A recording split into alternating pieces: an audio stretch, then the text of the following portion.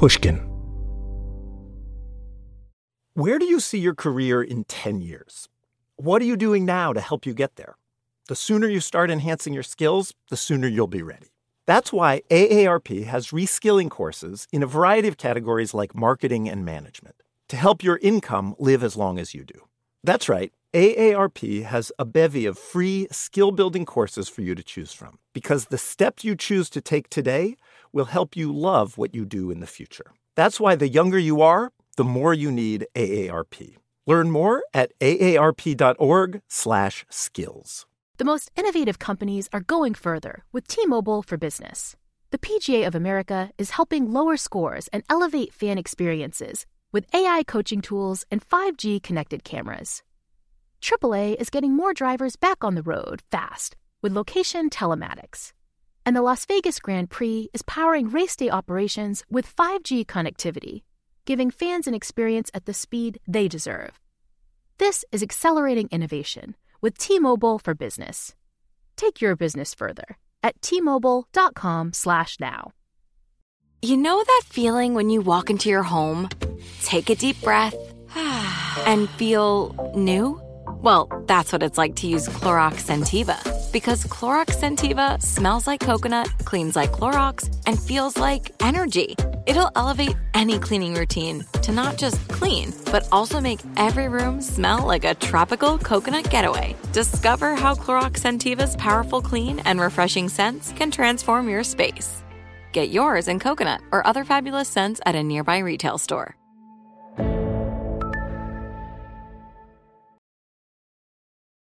The energy transition is here. It's upon us. The marginal cost of new solar and wind power is now below the marginal cost of new fossil fuel plants. Electric cars are amazing. Electric trucks are coming along. You know, the news really, in some ways, is better than I might have hoped for, say, a decade ago. But planes, commercial airplanes, those are still a problem. As other sectors are decarbonizing, emissions from aviation are projected to triple by 2050. This is partly because more people are flying every year, but it is also because figuring out how to build a commercial airplane that doesn't burn jet fuel is a very, very hard problem. To solve it may require combining frontier battery technology with a few tricks from the old, dirty way of making planes fly.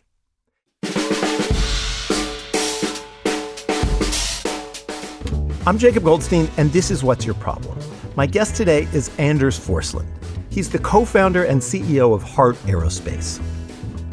Anders' problem is this. How do you build a commercial airplane that can fly on battery power and win the approval of regulators around the world? Anders Forsland grew up in Sweden, got his PhD in aerospace product development there, and he founded his company there. But he told me that the inspiration to start his company actually came from next door, came from Norway. In sort of early 2018, Norway announces that they want all their short-haul domestic flights to be 100% electric by 2040. Okay. This is like the first country in the world that puts forth a mandate like this. And Norway is doing this on the heels of their incredibly successful electrification of their road traffic, where, 80-90% of the new cars are electric, and also, the ferry infrastructure at all. So they're like, we electrified the boats, we electrified the cars, but there's no electric plane that exists in the world when they put out the mandate. Yeah. Nothing is even close, right? Well, no. What's happened is that a lot of people have looked at sort of what's happened with the electrification of the cars, like Tesla, and there are a lot of people that have looked at what's happened with the drones, like the consumer small drones.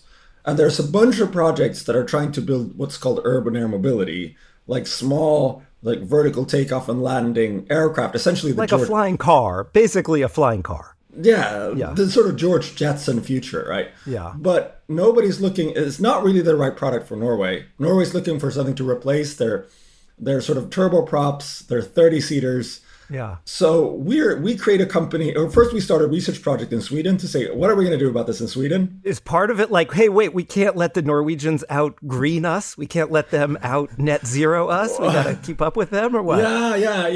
It's really like that, There's a little bit of brotherly competition, right? But it's also that I'm recognizing that Sweden has always prided itself, like, we have this great history in aerospace that goes back to the sort of Second World War and before that. And we also have this, unique competence being built in electrifying cars and trucks, like actually from the industry side of it, something that Norway doesn't, right? So I'm like, okay, maybe I can take this mandate, I can take this electromobility ecosystem in Sweden, and I can take the history in aerospace and sort of combine them into something and see what happens. So just to be clear, you get some funding, right?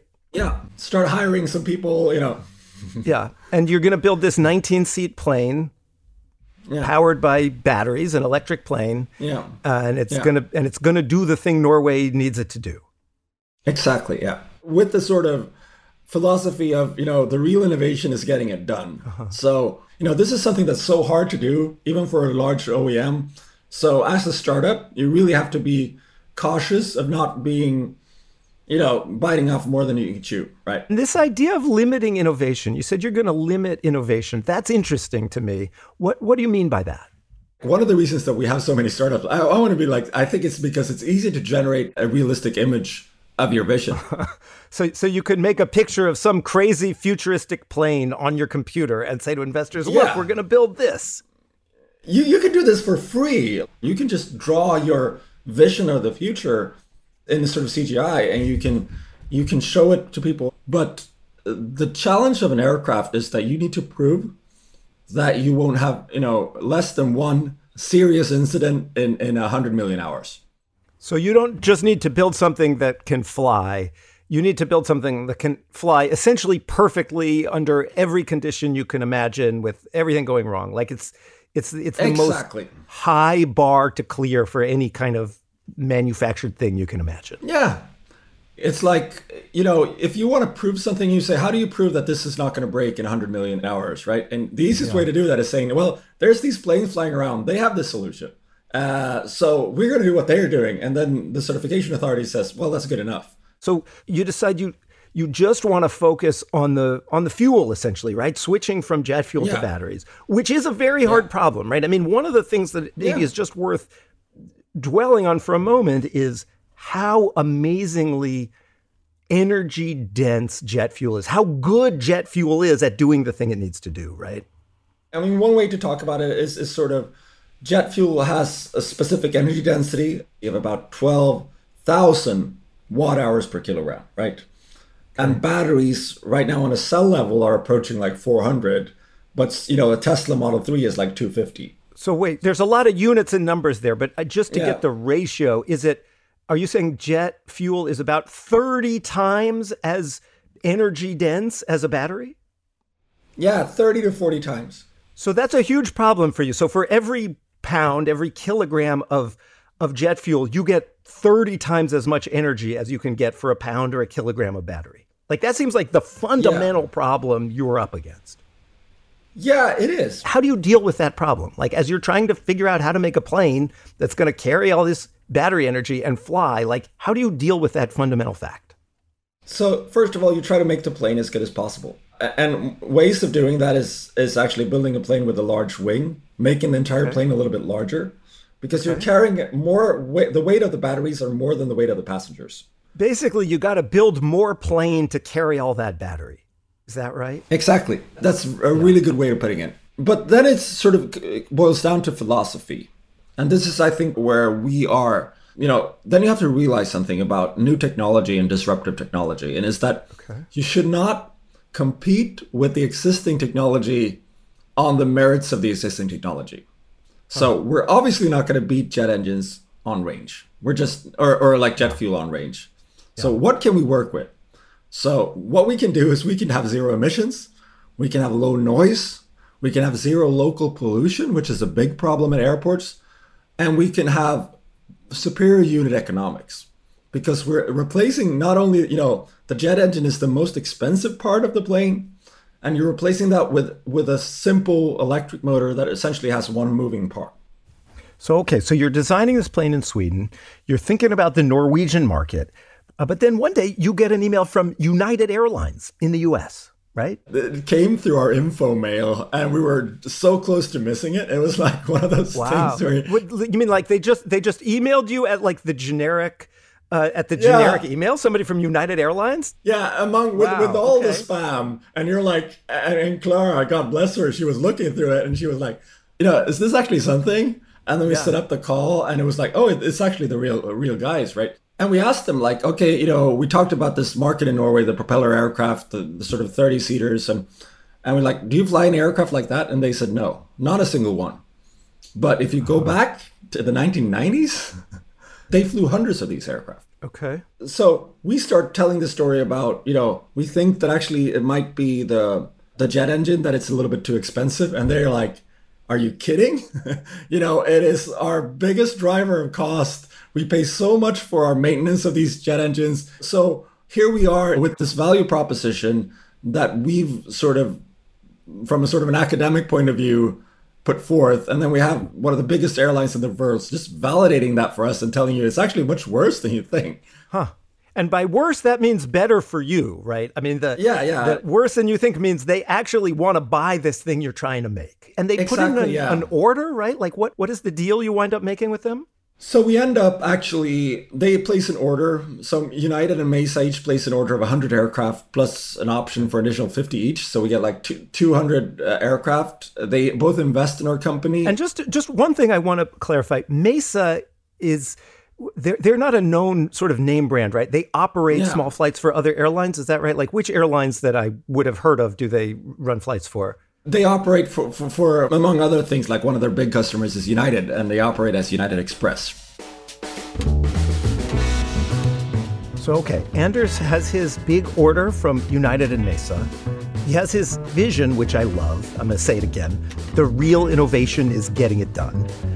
But he is about to run into really quite a large problem. That's coming up after the break. You probably think it's too soon to join AARP, right? Well, let's take a minute to talk about it. Where do you see yourself in 15 years? More specifically, your career, your health, your social life.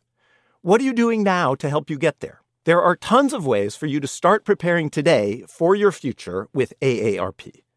That dream job you've dreamt about? Sign up for AARP reskilling courses to help make it a reality. How about that active lifestyle you've only spoken about from the couch? AARP has health tips and wellness tools to keep you moving for years to come. But none of these experiences are without making friends along the way. Connect with your community through AARP volunteer events. So it's safe to say it's never too soon to join AARP. They're here to help your money, health, and happiness live as long as you do. That's why the younger you are, the more you need AARP. Learn more at aarp.org/wisefriend. Hello. Malcolm Gladwell here from Revisionist History, my podcast about the overlooked and the misunderstood. A couple of years ago, I wrote a book called Outliers. It was about exceptional people, the ones who operate at the outer edges of human performance. Outliers fascinate me. And last year, I discovered an outlier in the form of a community organization, Washington State's City of Bellevue. The city wanted to improve public safety by making their roads safer. So they created something that no one had ever built before. Platform that gave road users warnings of any dangers ahead in real time. How did they build it? By using a combination of technologies. The Cellular Vehicle-to-Everything network, T-Mobile's 5G network, and 5G connected cameras. People driving, bicycling, walking, running, can't forget people running, and people operating the transportation network now had a way to prevent crashes. It's been a huge success. The City of Bellevue earned first place in the community category at the T-Mobile for Business Unconventional Awards, an event that celebrates T-Mobile customers who've dared to innovate for the sake of meaningful change. If you're a T-Mobile for Business customer and your team has, like the City of Bellevue, innovated something really, really cool, I encourage you to enter. It's also a great way for Outliers to be recognized in front of your industry's most influential leaders. You can enter at tmobile.com/unconventional awards. That's tmobile.com/unconventional awards. See you there. AI might be the most important new computer technology ever. It's storming every industry, and literally billions of dollars are being invested. So buckle up. The problem is that AI needs a lot of speed and processing power. So how do you compete without costs spiraling out of control? It's time to upgrade to the next generation of the cloud. Oracle Cloud Infrastructure, or OCI. OCI is a single platform for your infrastructure, database, application development, and AI needs. OCI has 4 to 8 times the bandwidth of other clouds, offers one consistent price instead of variable regional pricing, and of course, nobody does data better than Oracle. So now you can train your AI models at twice the speed and less than half the cost of other clouds. If you want to do more and spend less like Uber, 8x8, and Databricks Mosaic, take a free test drive of OCI at oracle.com/strategic. That's oracle.com/strategic. oracle.com/strategic. Now, back to the show. Last year, Anders and his team hit a wall. It was thankfully a metaphorical wall. They didn't crash into anything, but it was still a lot to worry about. They started to realize that their 19-seat all-electric plane just was not going to pencil out. They could get it to fly, but in a way, with a commercial airplane, that's the easy part. They probably even could have made it work commercially in Norway. But the US, the United States, has this rule that requires planes to keep a lot of reserve power in case they have to, circle the runway, reroute to a distant airport. And the US rules about reserve power meant that Anders' 19-seat plane could only use like a third of its battery on ordinary flights, could only fly 100 nautical miles. They had to keep the rest of the power in reserve. And such a short range was just way too short for that plane to be practical, for it to work as a commercial airplane. So a few months ago, after years of work that cost millions and millions of dollars, Anders and his team trashed their old plan for that 19-seat plane. They threw it in the garbage. And they made a couple counterintuitive moves. One, they actually made their plane bigger. They went from one that carried 19 people to one that carried 30 people. And two, they decided that their planes would carry a little bit of jet fuel to solve that reserve problems. So in the new Vision, this 30-seat plane, it could still fly on batteries, would still fly on batteries, but in an emergency or for longer flights, the jet fuel could power a generator that would charge up the batteries, give them more power. There was a lot I wanted to know about this shift. Starting with this, really, was it hard to look at all that time and money you spent working on the 19-seater and say, sorry, that was a mistake. We need to build a different plane?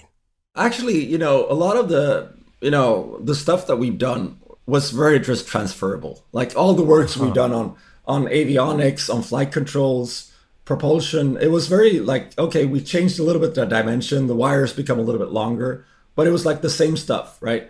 The only thing that we really had to throw away was the structural design. And we'd actually even built like this. That sounds non-trivial. But we did have, in our hangar, we had a full scale model, representative model of this ES-19 structure that we just built and just completed. We hadn't really completed it, but we built, which was going to be this basic for this integrated test facility that we were building. Then you have to say to everybody who just built the model, sorry guys, I got some bad news. Yeah, and I was like, by the way, we built this in about a year. Now you have to tear it down and you have to build a new one that's bigger in about 2 months. Because in September, we're announcing this to the world. How did that go over? Well, surprisingly well. I think they became very crafty and they were like, okay, we can move the wing out. We can they figured a little bit ways of actually doing a little bit of reuse. And they had a lot of lessons learned from building this structure. Okay. But, this is the startup life, right? So now you have, just as of September, as of a couple months ago, you have a new sort of plan, right? Instead of a 19-seat all-electric power plane, it's going to be a 30-seat plane. It's going to be primarily powered by electric motors, but you're going to have this jet fuel-powered auxiliary power unit that gets you your reserve power, right? So for most flights, you can fly on the battery, but in a pinch, you can fire up the jet fuel. Yeah. What do you have to do to get from that idea to having a plane that actually is in commercial service? So an aircraft is a Lego kit of different parts coming together from different suppliers. So it's really, we start by then hiring a critical mass of engineers that know everything from, mechanical systems such as landing gear to flight controls to avionics to electrical systems, obviously the electric propulsion, structures, and they start then interacting with the worldwide supply chain network, start going to different places, looking at flight controls or avionics stuff. And were you already doing that on the 19-seater? And does that transfer to the 30-seater? Yeah, we were already in that process. And I was like, okay, I need to make the call myself. I need to call my suppliers and say, by the way, guys, change your plan. The thing that scared me the most about this was not the sort of, having to redo the structural work. It was the sort of, we have to go out and say that, by the way, we've been really confident about this 19-seater and we actually think that we were wrong, right? So we end up making this call and we go through, this is the analysis we've done, this is the trade-offs we've done. We're actually thinking that, we have to make this shift, and if we have to do it, we have to do it now, right? And we do this with suppliers, we do this with the airlines, and, everybody is like, yeah, this is what you should be doing, right? So we don't get any of that sort of backlash that we would have expected. Okay. But the thing that we want to enable is to understand the aircraft are not just products, they're platforms, right? The Boeing 737 is a platform that came out in 1969 and people are still flying it. And there's no plans of building a new replacement for it by Boeing. So we wanted to create that platform where all these new technology can come together and sort of bring that to market. But the exciting thing about that is that you get these 200-kilometer range at 2028 and then you start replacing the batteries. You do that with a new technology every 2 years or so. And you actually can grow. But first, you got to get to 2028 at a plane that can actually fly, right? Yeah. So I want to just talk a little bit about what it takes to get from here to there, right? That's just over 5 years. So, yeah. I mean, there's sort of the technical questions, there's the financial questions. So one is, how much money do you have and how much money is it going to cost to get to having a plane that can fly commercially in 2028? It's about $1 billion project, right? Okay. We're about 1/10 of that, right? So it's also a continuous fundraise. And it's getting harder to raise money in general. I don't know what your situation is, but clearly the sort of funding environment is now much harder than it was a year ago. Is that a problem for you? I mean, I think we're seeing a period of sort of the hype cycle, like a natural point in the hype cycle of this technology. And obviously, the market has its oscillations. But I would also say that I think climate tech is one of those things that people are still very interested in funding, and this is not a problem that's going away, right? So we're on this. So there's the money, and you need to raise a lot more money, and then there's the technical side. I mean, is there some particular technical problem that you're working on that we can talk about in a way that's not too technical, but that gets. Because what you're trying to do is hard, right? It's clearly a hard problem. And so is there some piece of it that sort of shows the broader challenges? I think that building aircraft is like a generalist problem, right? Uh-huh. It's 100 different things that you need to do just from a technology point of view. And it's not the best performing of these technologies that are going to decide your success. It's the worst performing, right? Huh. If you build an aircraft by 2028 and you've done everything brilliantly, but you forgot to do a landing gear, right. You're not going to take off, right? Or something much smaller, right? There's a million little things. You're not going to forget the landing gear, but there might just be one little connection between two different systems or something, right? Yeah, I mean, there's many of stories like that. So everything needs to be, it's like the worst link in the chain is what's going to break it. Yeah. And it's not just goes for the technical stuff. It goes from the commercial stuff. It's infrastructure on the ground. It is, regulatory. It's all of these things. Well, infrastructure on the ground is that's a whole thing for you, right? Because there's all this infrastructure in place at every airport to put jet fuel into airplanes. But there is not infrastructure in place to recharge the batteries of airplanes because that's not a thing, exactly. Right? So, and presumably, if these are little commuter planes, or little small short hop planes, you're going to have to recharge them fast, right? You can't just plug it in and leave it overnight. So is that a technical problem? How long does it take to recharge one of your planes? I mean, it is about a 30-minute recharge. Okay.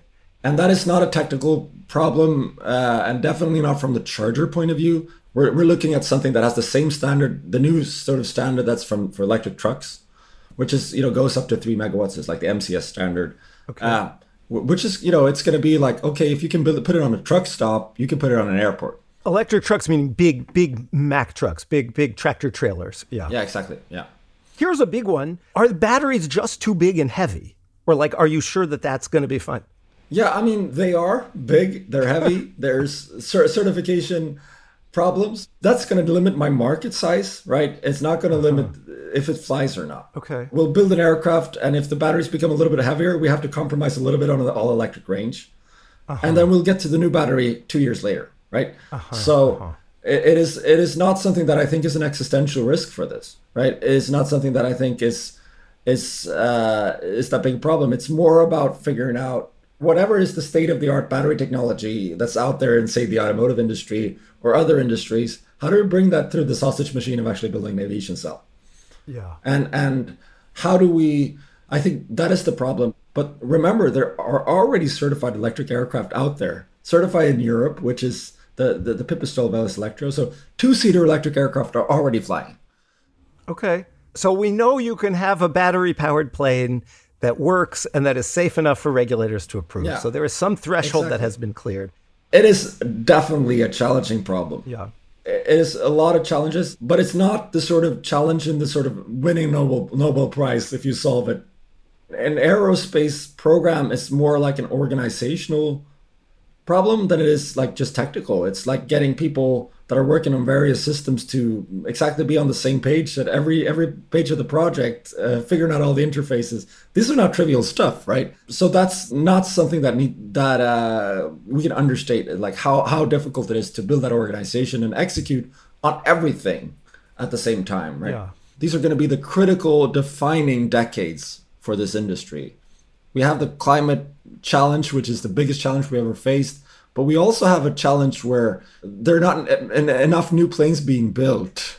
The big aerospace companies are still building their old aircraft. So we need to create a culture of actually building new planes, building them faster. And also there's mass retirements in the industry. There's people leaving the industry. There's new people coming in. And we just need to keep the flame alive. And we need to fan the flame as much as we can. Great. Which is a bad analogy, by the way, for somebody that wants to get rid of combustion. I didn't think of that. In general, a bad analogy for aviation. If you're building planes, stay away from fire metaphors. Yeah. Oh, yeah. We'll be back in a minute with questions about airports, ABBA, and Anders' favorite inventor. It's the lightning round, which probably also not a great metaphor to use in a show about planes.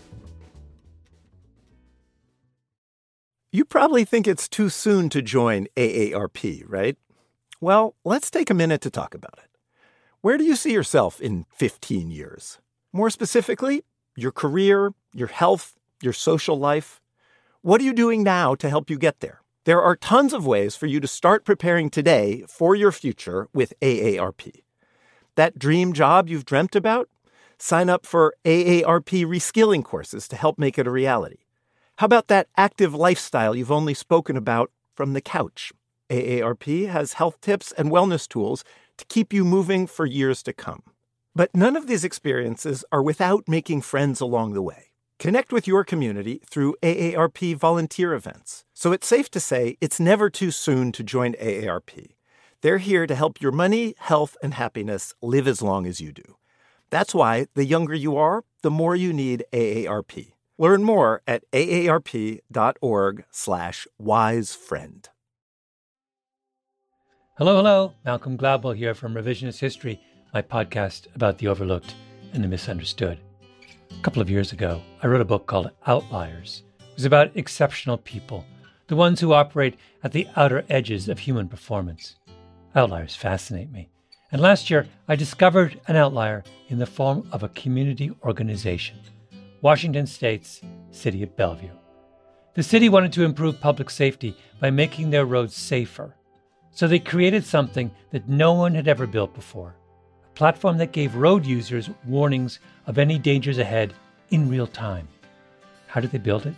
By using a combination of technologies: the Cellular Vehicle to Everything network, T-Mobile's 5G network, and 5G connected cameras.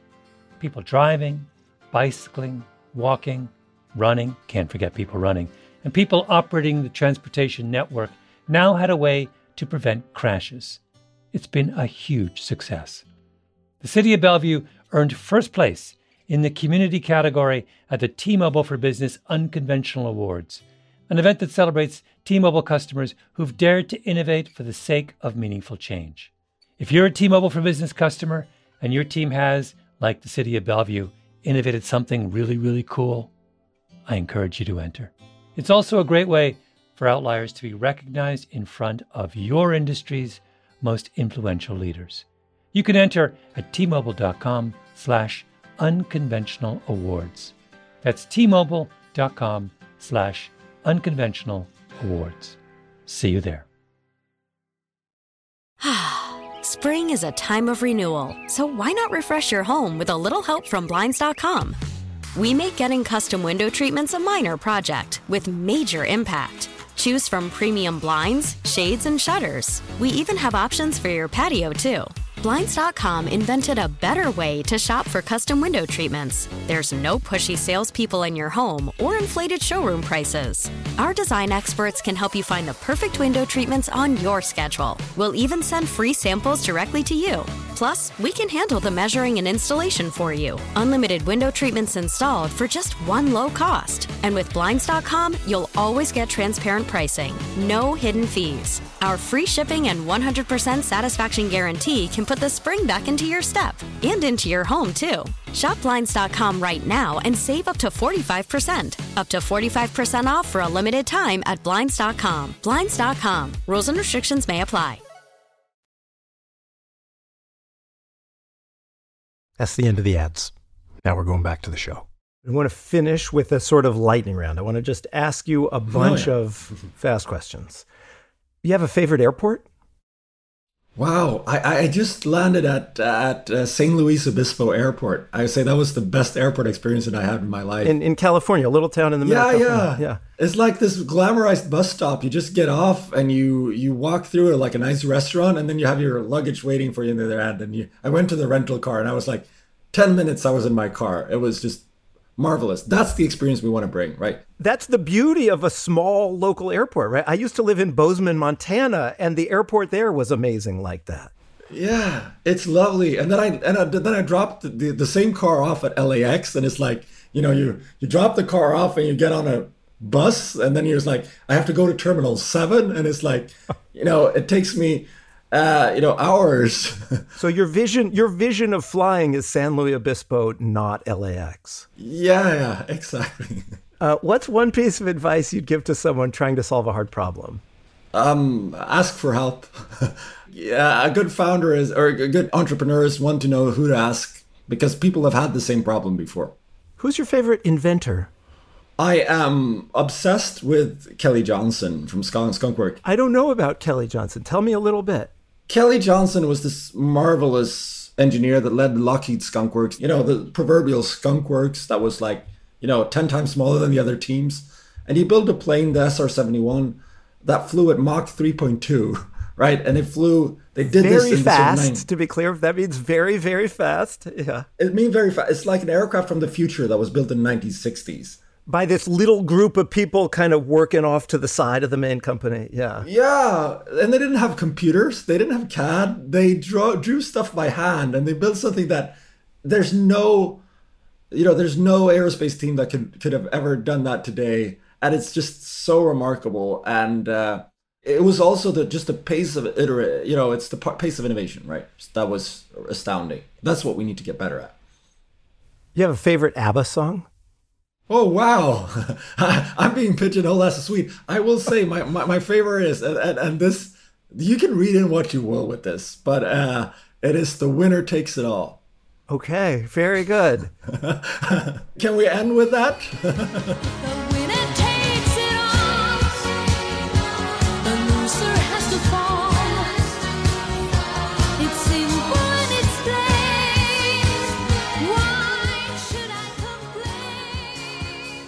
Anders Forsland is the co-founder and CEO of Heart Aerospace.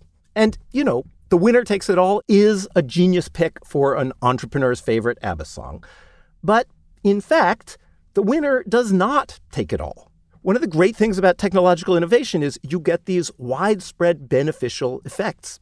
If Anders and his company do succeed in making a commercially viable electric plane, we can all be better off. Or as ABBA might put it, the winner gets to win, but others can join in. Everyone can gain from an electric plane.